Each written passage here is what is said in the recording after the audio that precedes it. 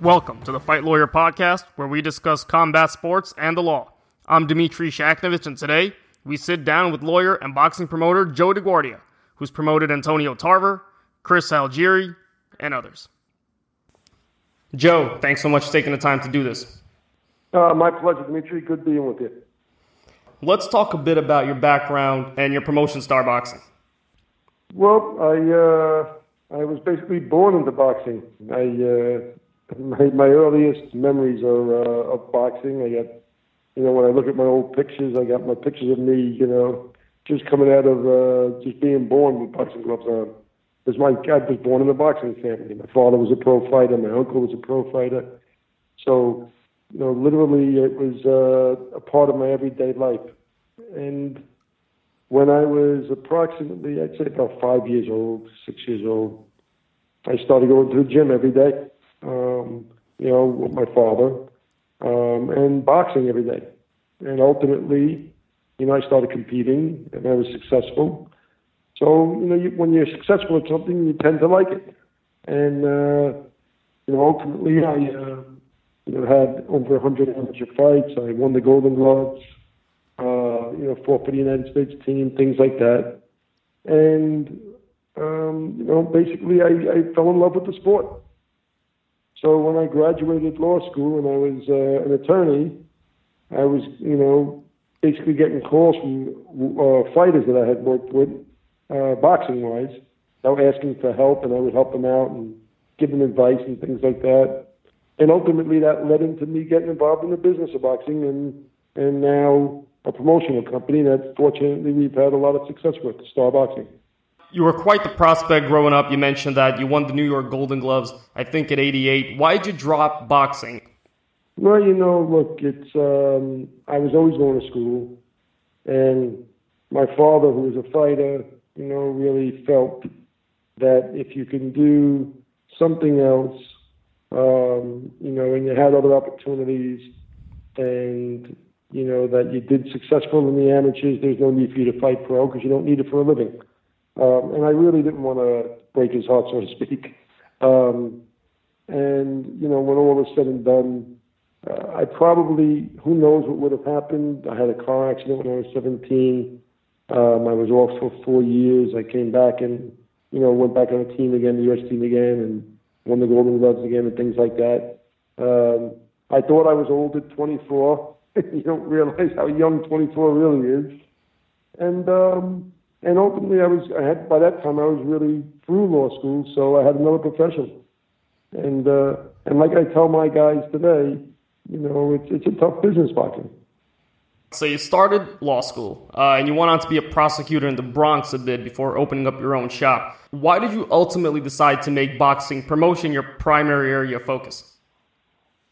I actually didn't. I thought when I stopped boxing, I was out of boxing. And, I had loved the game. When I stopped fighting, I was, up in the middle of the night all the time, staring at the walls, wishing I was back in the ring. It's like an addiction to fight and box and compete at high levels. It's really something special. So, but when I went into law and I was practicing in the district attorney's office and things like that, I didn't really think I was going to be in the business of boxing, but what ended up happening was I was asked to manage the career of a boxer and, help him out and things like that. And I ultimately did that. And, like typically happens with something that you love, you get involved in it, you start doing things in it, and it gets bigger and bigger, and, your love for it keeps growing, and you try to help people, and you try to help, people you have an affinity with, fighters. And all of a sudden, you start to develop a company. And it really just came this way naturally, I guess. How different is being a trial lawyer, or what skills could you take out from that and apply to the promotional business?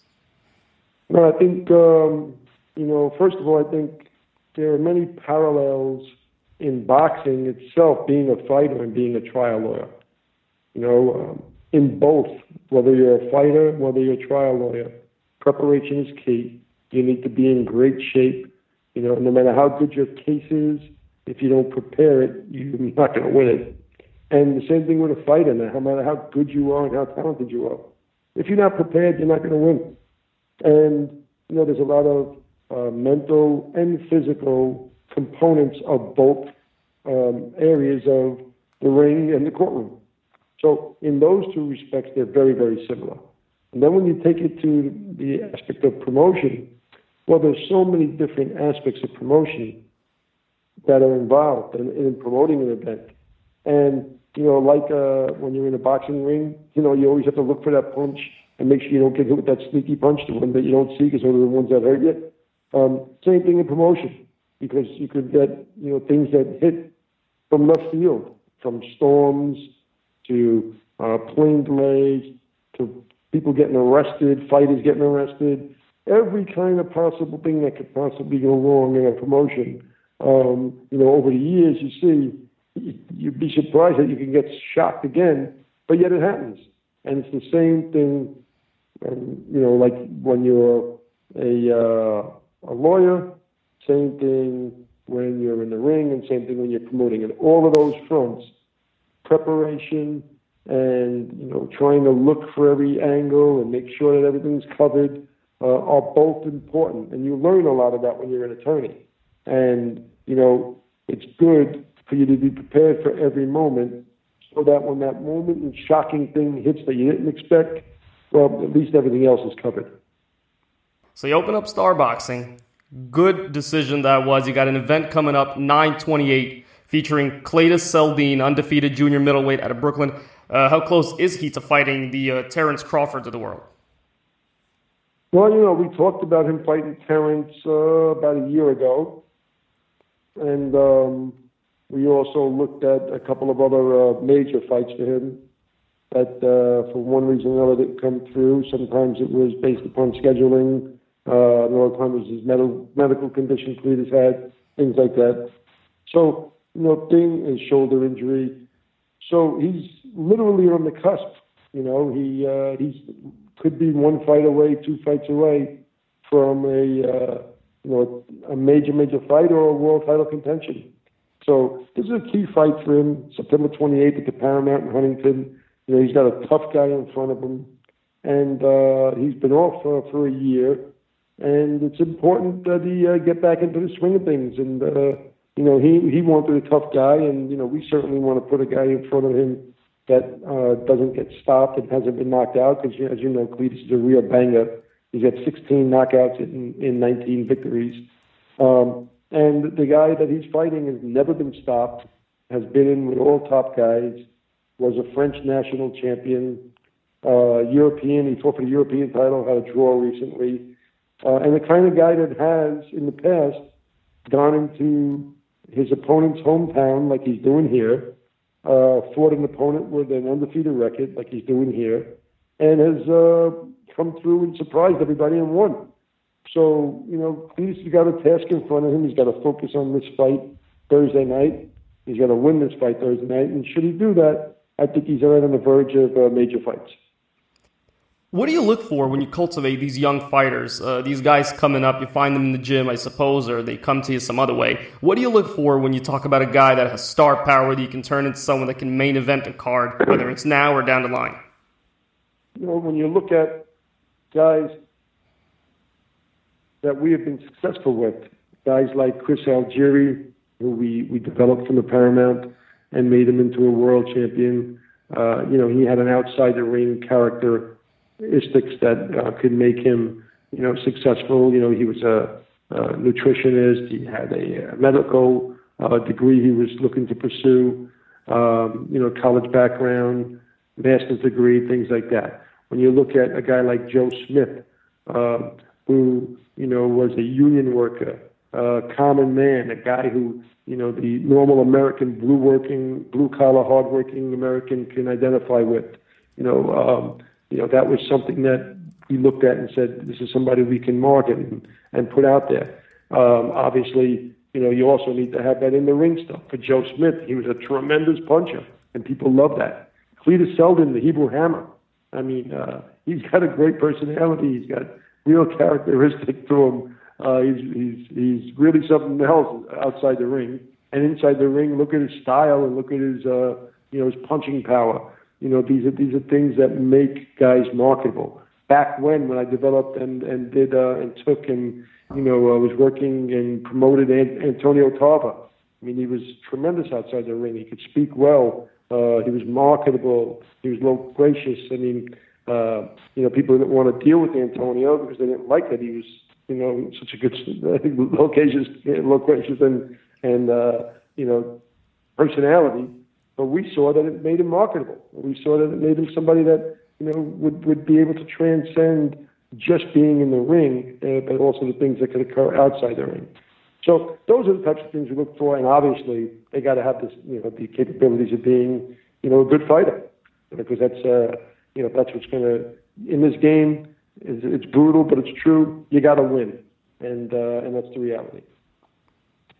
Now, you mentioned the sport only makes sense if you're on the top level, which does make sense. And the last big event was the Canelo Triple G fight. What are your thoughts on that fight and the judges' scorecards that took place thereafter?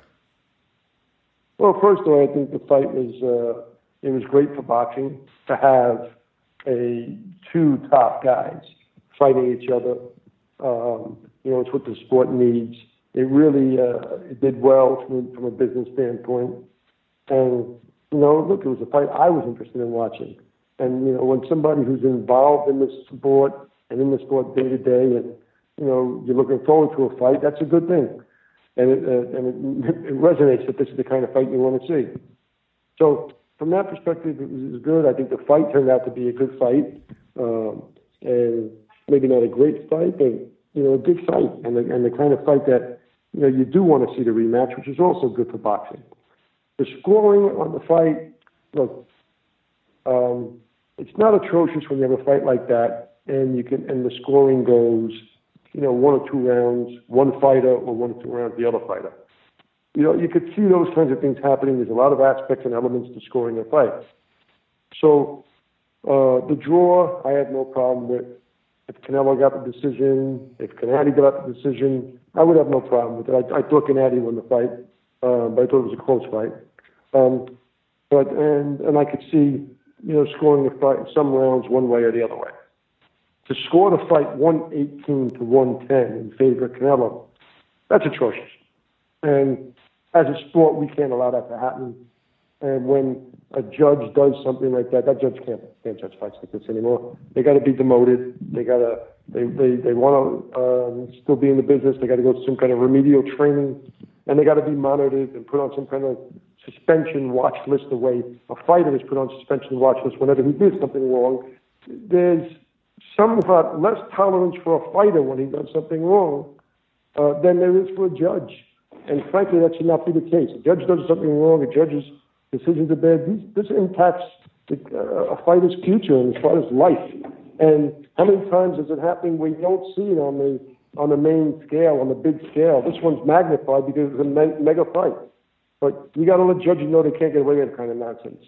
You got to judge a fight the way the fight is, and if you're not doing it because of competence, well, then you got to get training for that. But either way, you shouldn't be handling a fight of that magnitude. When you're in the NFL, only the best officials go to the Super Bowl and officiate the Super Bowl, and these mega fights are our Super Bowl, and you have to make sure they're done properly. Listen, there will always be mistakes. There's always a human error. Sometimes the judge won't be able to see certain things, but when all is said and done, that scoring was just atrocious. And after the fight, you hear a lot of folks, Teddy Atlas on ESPN, yelling about how the better promoted fighter has an edge when it comes to judging. What role do promotional companies themselves have in picking judges, objecting to judges, or is that solely up to the discretion of the Athletic Commission? Well, it is up to the discretion of the Athletic Commission. Certainly when we have a guy fighting in a major fight, we do, or any fight, we do tend to try to look and see who the judges are. And if we have a problem with a judge, we'll go and express our concerns with the commissions. But unfortunately, the commissions do control those aspects. And that's the problem we have with the sport. Everybody thinks that The issue is the promoters controlling. And look, Teddy's right on that front. You know, when you're the main promoter and you have the lead guy and the A guy, you know, things fall for you because you're driving the money. But with that being said, there's a dichotomy to that, because you need to have the people that are in this game start to understand that we got to make this game as clean as it can be. All right, and that's one of the values of the sport. So that when the networks get involved, when the promoters get involved, when the managers get involved, okay, and the fighters get involved, and we do things more like the NFL does, where it's a collective body, the NFL, and there's representation from the Players Association, there's representation from the owners. That's what fuels it. And here you are right now, Golden Boy has got Canelo. So Teddy says, well, they got the power. But if another promoter had Canelo, they would have the power. And if Golden Boy's putting one of their fighters into a fight on another promoter's show, and that promoter has a mega draw, a talented star, a Crawford or something like that, then Top Rank would have the power. And ultimately, what it should come down to is these judges should be ranked across the board. And if a judge is in an A category, if a judge is in a B category, if a judge is in a C category, down to an F, a Z category, whatever way they're rated is how and what kind of fight they should be judging. And if you're an A-rated judge or a number 1 rated judge, then you should be appointed to a fight regardless of what the promoters say, because the promoters will have input into whether or not they are a Category A judge. And then, if that judge doesn't do what he's supposed to do in anybody's fight, not just a star boxing fight, or not just a Golden Boy fight, but any fight, then that judge should be demoted. And if that were to be the case, I think very quickly, so long as everybody adhered to it, and the whole country adhered to it, and perhaps the whole world, but certainly the whole country, which you can do, then all of a sudden I think you start to see judges being more concerned about how they're scoring those fights, knowing that there's going to be repercussions. They will no longer be able to be in a major fight. And it's not the money the judges get, it's the prestige that they get, you know, the ambiance of being the judge for a major fight. And that's what's got to be controlled.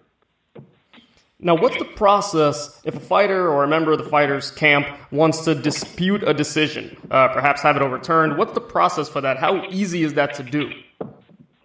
Very, very difficult. Very rare. We had one that we had reversed because we fortunately had the video from ESPN that was doing a fight once, and we were able to get it reversed. But very, very difficult. It's not easy to do that. Certainly a decision of the judges is very difficult. This decision won't be reversed.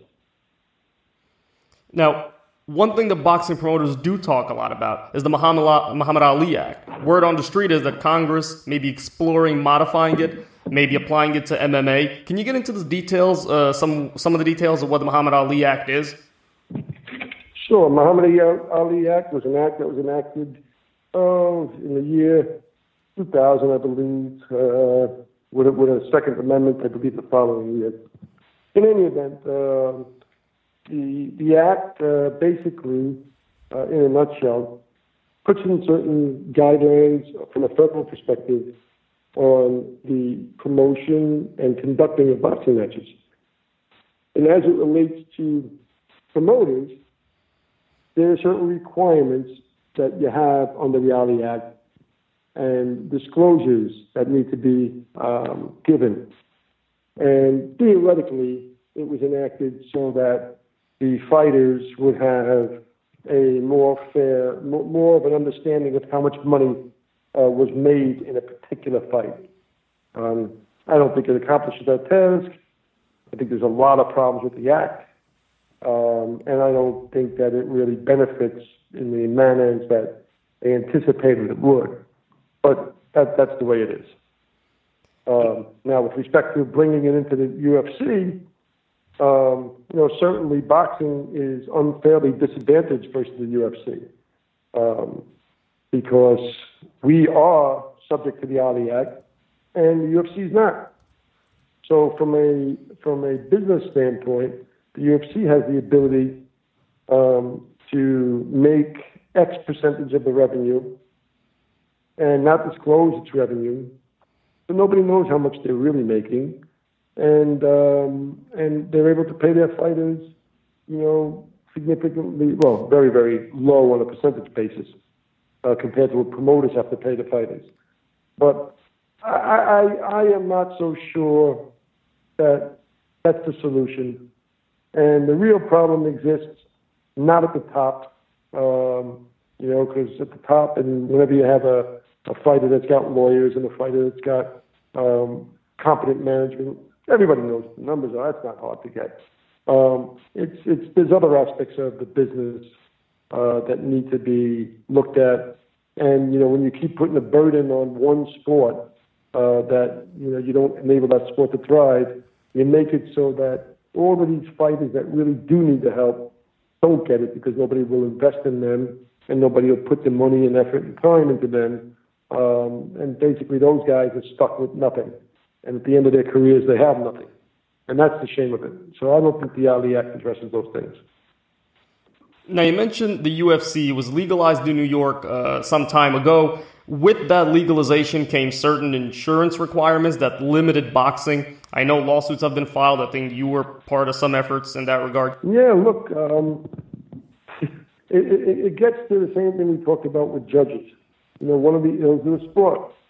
Boxing and now the MMA are the only sports where you really have regulatory control and not sport control.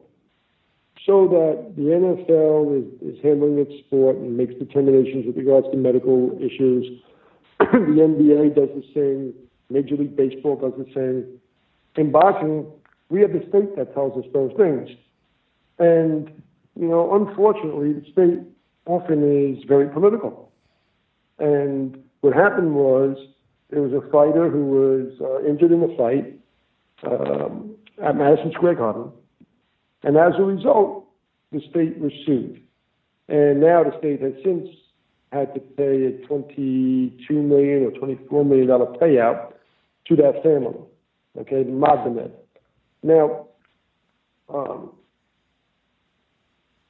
what ends up happening as a result of that is a knee-jerk reaction by the state that says we're going to fix this problem, okay, that we had, and we're going to make and have insurance for fighters so that if they get traumatic brain injury, they'd be covered for up to $1 million by insurance for each fighter. And obviously, who are they going to ask to pay that? The promoter. Well, first of all, the reason and the issues that occurred with Magdamed, which was borne out by the testimony and hearings, that the New York Athletic Commission did not follow its own procedures with regards to how to treat a fighter who's injured.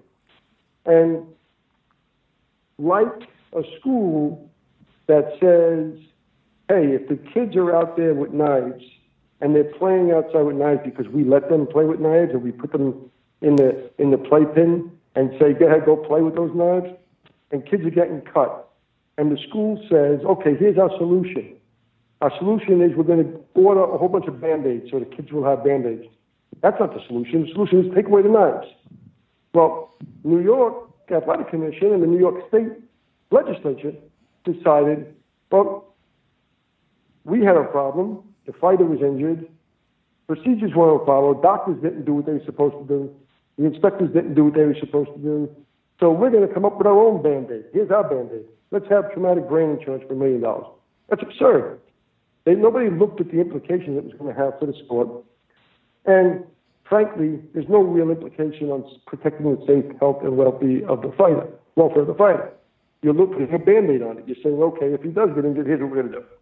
Well, first of all, the my situation is I couldn't even come up with the odds of what it is. But you want to protect fighters, ensure that the safety mechanisms from a medical standpoint are adhered to. And instead, they went along with this insurance aspect.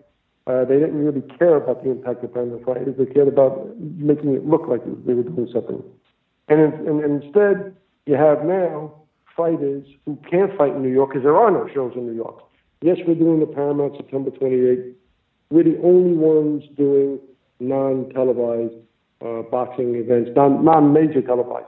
So although we're going to put this on Facebook, we're going to put this on Fight TV, whatever else it might be, we're not talking about putting it on HBO or Showtime where you get mega money coming in. Those kinds of shows can take place because you could afford the coverage. But and at one point in time, there was a 9-month period in New York where we didn't even have the coverage. You couldn't even do it even if you had the money, if you had HBO. But now at least the insurance exists. We could do a show, but it's cost prohibitive. We've dropped our shows. We cut our shows in half in New York. We've moved to other states. No other promoters are doing it in New York. I think Lou has done maybe 1 or 2, but he moved out of New York State also. And everybody's moving out. And our fighters now are unfairly disadvantaged versus fighters in other states because the New York Commission decided, or the New York legislature really, decided that they're going to require this insurance that nobody in any state or country in the world requires. And it's unfortunate because who gets hurt? The very people that you're professing to want to protect, the fighters. Because the fighters can go to a state now that doesn't have any insurance. Because we have all the medical insurance here. We'll go to a state that doesn't have any kind of testing. New York has MRIs, CAT scans, EKGs, blood. I mean, New York has all those tests. The other places don't. Many places don't have that. So, what you're professing to do, professing to want to do, is protect the fighters. Instead, you just crippled an industry and hurt the fighters. And again, those are the kinds of things that I think that if this sport were run by a national association, and I'm not talking about a governmental association, I'm just talking about a national association comprised of the people that are in the sport and know the sport the best and know it the most, as well as, obviously, you bring in independent arbitrators and things like that, then our sport would be much better off. And that does affect fighters, as you mentioned, on the lower scale. Obviously, on the higher end, that doesn't affect a lot of these fighters. And a fighter that you promote that's been fighting on the higher end of cards, Joe Smith Jr. knocked out Bernard Hopkins some time ago. Before his last fight, he could have been on his way to fighting Andre Ward. Ward retired this week. If the retirement sticks, are you sad to see him go? Sure. Look, it's always sad to see a guy who's a talented fighter go, a guy who obviously I have guys that match up well with him and we could, make money because, look, ultimately you're looking for your fighter to make money and for your company to make money.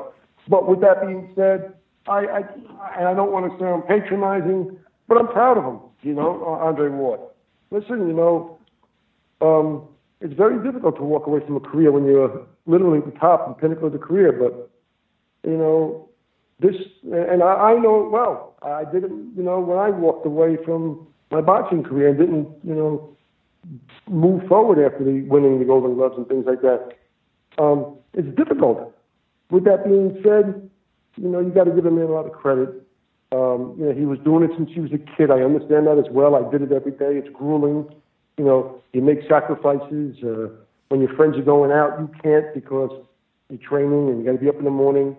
So I understand very, very well what he's done and why he's done it. And the reality is that you got to give him a lot of credit for walking away, and his physical and mental facilities are all intact. He's at the peak of his career. He's accomplished so much. He's made money, and hopefully he stays that way. It would be very good, I think, for him personally.